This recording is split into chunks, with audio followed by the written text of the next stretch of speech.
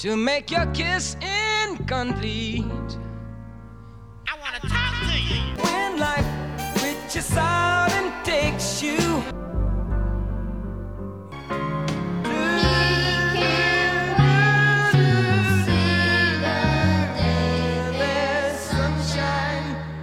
Well, this British Track by Track presents Stevie Wonder Classics. Today we're going to be talking about the first track from the first album in this run, which is called Look Around, taken from the album Where I'm Coming From, released on the 12th of April 1971. On the track we have Stevie Wonder, and I think that's it. On some of these other tracks on this album, we will have the Funk Brothers. Beans, as this was recorded in Hitsville, USA. But it's just Stevie and what sounds like a harpsichord. Although I'm almost certain it is merely a harpsichord sound on a keyboard. The track, as all the tracks are on this album, is co-written by Syreeta and Stevie, and it is 2 minutes 45. And joining me to talk about today is Sarah Ifdecker. Hello, Sarah. Hello, thanks for having me. I mean, a lot of people kind of dispute exactly when the classic period for Stevie begins. I think very few people would pick this as the album as being when it actually happens. Right. A lot of people would pick the next album, and some might even go from, Talking Book onwards, and kind of define it as that. But for me, I think it's worth including this album simply because this is the first album that Stevie Wonder wrote and produced and performed by himself, in as much as he could. Up until this point, Motown and Berry Gordy in particular had kind of forced him to record certain songs. Most of his albums were kind of like half covers, songs written by other people. He was only occasionally allowed to co-write his own songs.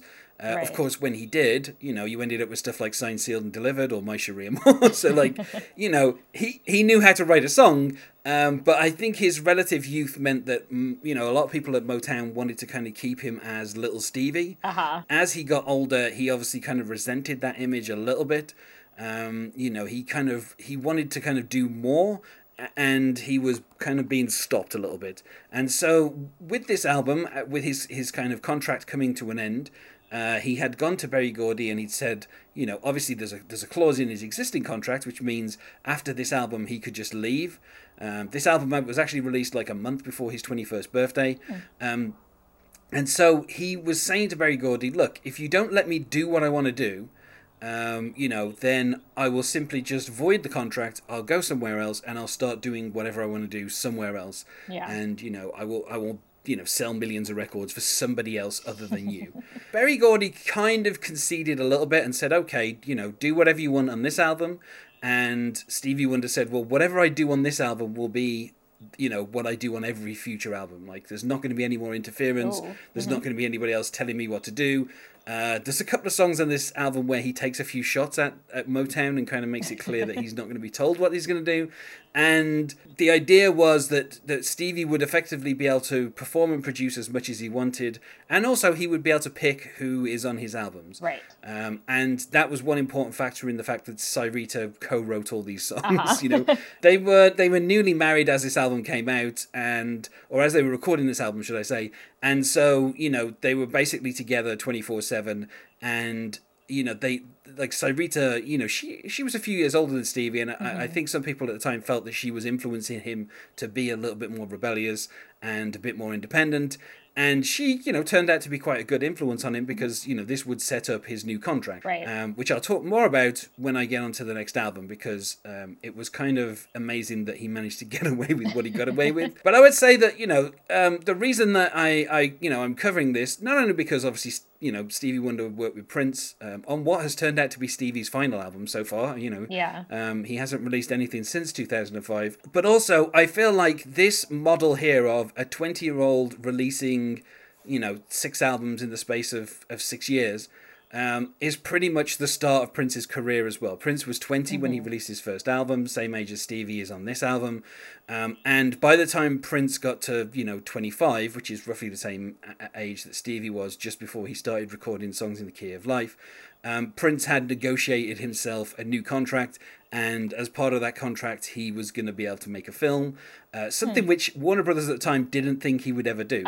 They put it in the contract after he renegotiated around the time of 1999, and they thought that it was just there as like a vanity thing, like eventually he'll make a film. In the same way that Elvis Presley made films, I guess, like they weren't really thinking it would come to anything. And obviously Prince took advantage of that and then, made Purple Rain and made tons of money, won an Oscar, all that kind of stuff.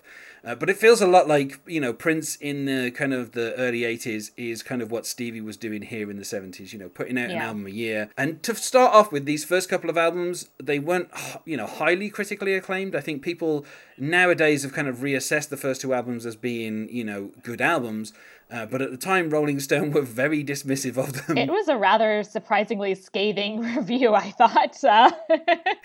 Yeah, something that I think all of the guests for the tracks on this album were surprised by was just how the contemporary review from Rolling Stone of this album was like, this is too busy, it's too overproduced. Yeah. It's it's like Stevie Wonder's trying too much. Which is kind of funny when you consider like how much ends up, by the time you get to Songs in the Key of Life, just how much stuff Stevie Wonder is doing is kind of crazy. But yeah, Vince Aletti at the Rolling Stone, he'll be someone who I mention in the next few albums because his reviews actually gradually kind of get more favourable towards Stevie as he goes on. But he always refers back to the last album as being an album that was, not as good as this one.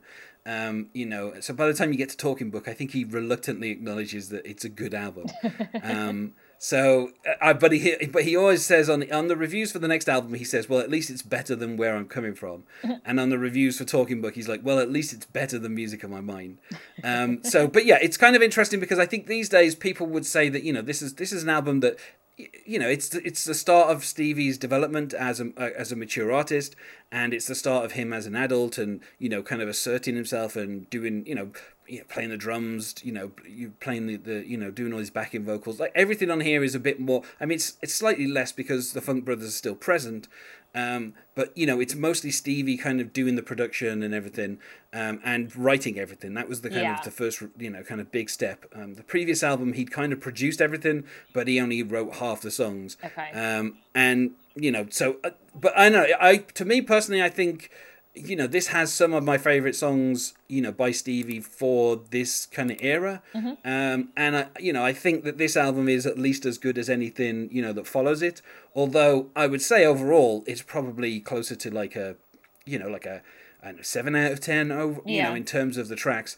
And I think that's, maybe the next album's probably like an 8. And then after that, it's, 10 out of 10 for the rest of the decade. Until you get to this journey through the secret life of plants, and then you're, just left puzzled as to exactly what's happened to Stevie Wonder. Yeah. Although, this is something I'll bring up later on. By the time we get to Songs in the Key of Life, Stevie has, a daughter, and he starts to have a family. And that is obviously something that, in terms of Prince, Prince was always in the studio all the way up until, the final days before his death. And I think one of the reasons for that was because Prince, never did have a family, whereas Stevie Wonder has 9 children. So, so I feel like once you've got a number of children like that, I think he made the right choice as well. I think, as much as I would have loved to kind of had Stevie work at this pace for the rest of his life, I don't think it was ever going to happen. And I think once he started to get a family, he prioritized his family, and that was the right thing to do. Yeah, very reasonable decision to make. One of the main things why I feel like Stevie Wonder is, probably one of the nicer people that anyone could ever meet. Not that I've ever met him myself. I have not met him, but I have been in the same space with him in that he technically attended my PhD graduation, because he was getting an honorary Doctor of Music at the same time as I was getting my PhD. Yes, I think you might be the only guest who shares that honor. I don't know how many honorary doctorates they have given to Stevie Wonder, considering the amount of music that he's put out there. Yeah, he's gotten a few at least. The Wikipedia article indicated that their list was incomplete, but it listed 2 that he'd gotten, one of which was the one that he received from my own PhD institution in 2017. There you go. So, so this period of albums, I feel it kind of, the first 2 albums are slightly lesser than the rest, and I think that also is the same with like Prince's career. His first 2 albums are generally seen as being lesser than what followed, and then he hit a run of 3 or 4 albums that most people kind of judge as all being at least kind of 9 out of 10, if not 10 out of 10. So, I feel like this is a good comparison in terms of, like kind of prolific musical geniuses. Which, is obviously a fairly small field, I would say, to cover. But I mean, I don't know, I as we go through this, the next kind of 68 episodes, I think it's kind of clear that Stevie Wonder was achieving stuff, at this point that I think very few artists can kind of lay claim to. Like even artists who've been going for 20, 30 years, it's hard for me to kind of pick any other kind of artist or band that has had a run as consistent as this. And I would include Prince in that as well. I think, there are some people who value some Prince albums more than I do even, and I would say that it's very hard for me to think of a run of like 6 albums that Prince did that were as good as this run of 6 albums that Stevie Wonder did. And I think it's very hard for any, there are groups that have kind of, let's say, been consistent in terms of their output and have been, really good, but they haven't had the kind of critical acclaim or commercial acclaim that Stevie Wonder had in the 70s. The public bought these records, the critics eventually loved these records. Came around. They won, he won Grammy of the Year 3 out of 4 years in a row. Basically, he had acclaim from every corner, and everyone kind of knows these songs, and it's kind of remarkable, whereas there are other artists who maybe they either have the critical acclaim or, they sell a lot, but they don't have the critical acclaim. Like, it's very hard to find any other artist that I could say credibly had this run. And I think the only other artist I think comes close maybe would be Radiohead. Coming from the Bends through OK Computer and Kid A and Amnesiac. But then you hit like In Rainbows, and some people don't like that. And then, and also the sales for In Rainbows were practically nothing because they gave it away on the internet and all the rest of it. So again, it's like hard to match every single facet that Stevie did on this kind of run of albums. But let's get into the track. And it's a kind of an oddly low key kind of opening. It's mostly Stevie and a kind of harpsichord. There's a kind of influence that I think Cyrita has on Stevie's lyrics that kind of make them a little poetic. When he records songs by himself, the kind of rhyme schemes and stuff are a little simpler and a bit more kind of raw. In particular, once there's a divorce going on and Stevie's songs become increasingly about how he feels about that divorce, there's a tendency for his language to become a lot simpler. Whereas here, there's certain kind of rhymes and stuff that I feel like it's definitely Cyrita's influence on him being felt, and kind of her maturity kind of helping him out. And in particular, you have this kind of thing where you have in the verses, there's this kind of, I don't know, like just the kind of we are idle strangers married to our dangers. It's such a kind of, I don't know, in terms of like like if it, I don't know if I could call this a ballad, or I don't know, like the fact that it's got like harpsichord music, and it feels like he's attempting for some kind of genre where he seems to be lecturing, but it's an odd song. I mean, the sound of the harpsichord at the beginning is really almost eerie, and then you're listening to these lyrics, and into space we go to change our ways, look around and you'll see ruins of the human history. It almost sounds like he's this alien visiting the planet in the future and seeing how poorly things went. And this kind of, we are charmed by living, dazzling into giving, all the waste we plan to ignore. Coldness is the virtue measured for the untrue. Love is used for something, but what for? Like, it's kind of very poetic, but at the same time, like you say, it is kind of almost like an alien visiting and asking, what have we done? And kind of in the early 70s, of note, the EPA was introduced reluctantly by Richard Nixon.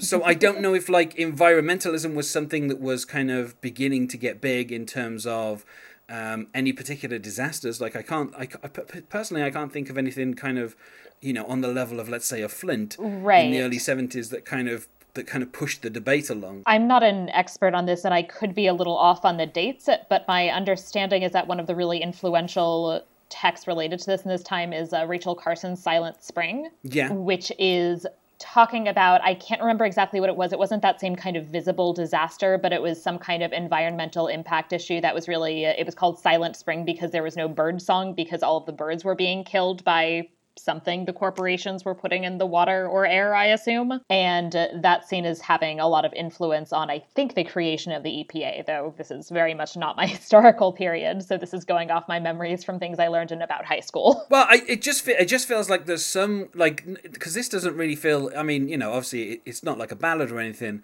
but it does feel a little bit kind of like a protest song. Yeah. But I'm not fully sure what is being protested. So, but I guess just this whole thing of, look around and you'll see ruins of human history. It feels like he's attempting to say something about, something that's going on like contemporary. But obviously now we're, more than 40 years removed. So I'm trying to think of exactly what that could have been. I guess, the fact that that river in Cleveland like set on fire. Right. I'm guessing that probably helped things as well. But it just feels like there's kind of an environmental message here that's kind of, I guess maybe 40 years ago it was clearer what he was referring to. But this far removed now, it feels a little bit fuzzy as to, what's going on. But then, even in the chorus, he says, time is only floating in your mind and you will find searching for the time empty is your mind. So it doesn't really matter. Yeah, it doesn't really feel like it's about a specific thing, but just that, this is something that will happen. And, he, like you say, he's I mean, I guess the kind of into space we go to change our ways is obviously talking about, Apollo 11 or 13, 11, 12, whichever one landed on the moon. So it feels like obviously that's something that was kind of around then as well. I'm guessing actually by 71 they've probably gone back to the moon at least a couple of times.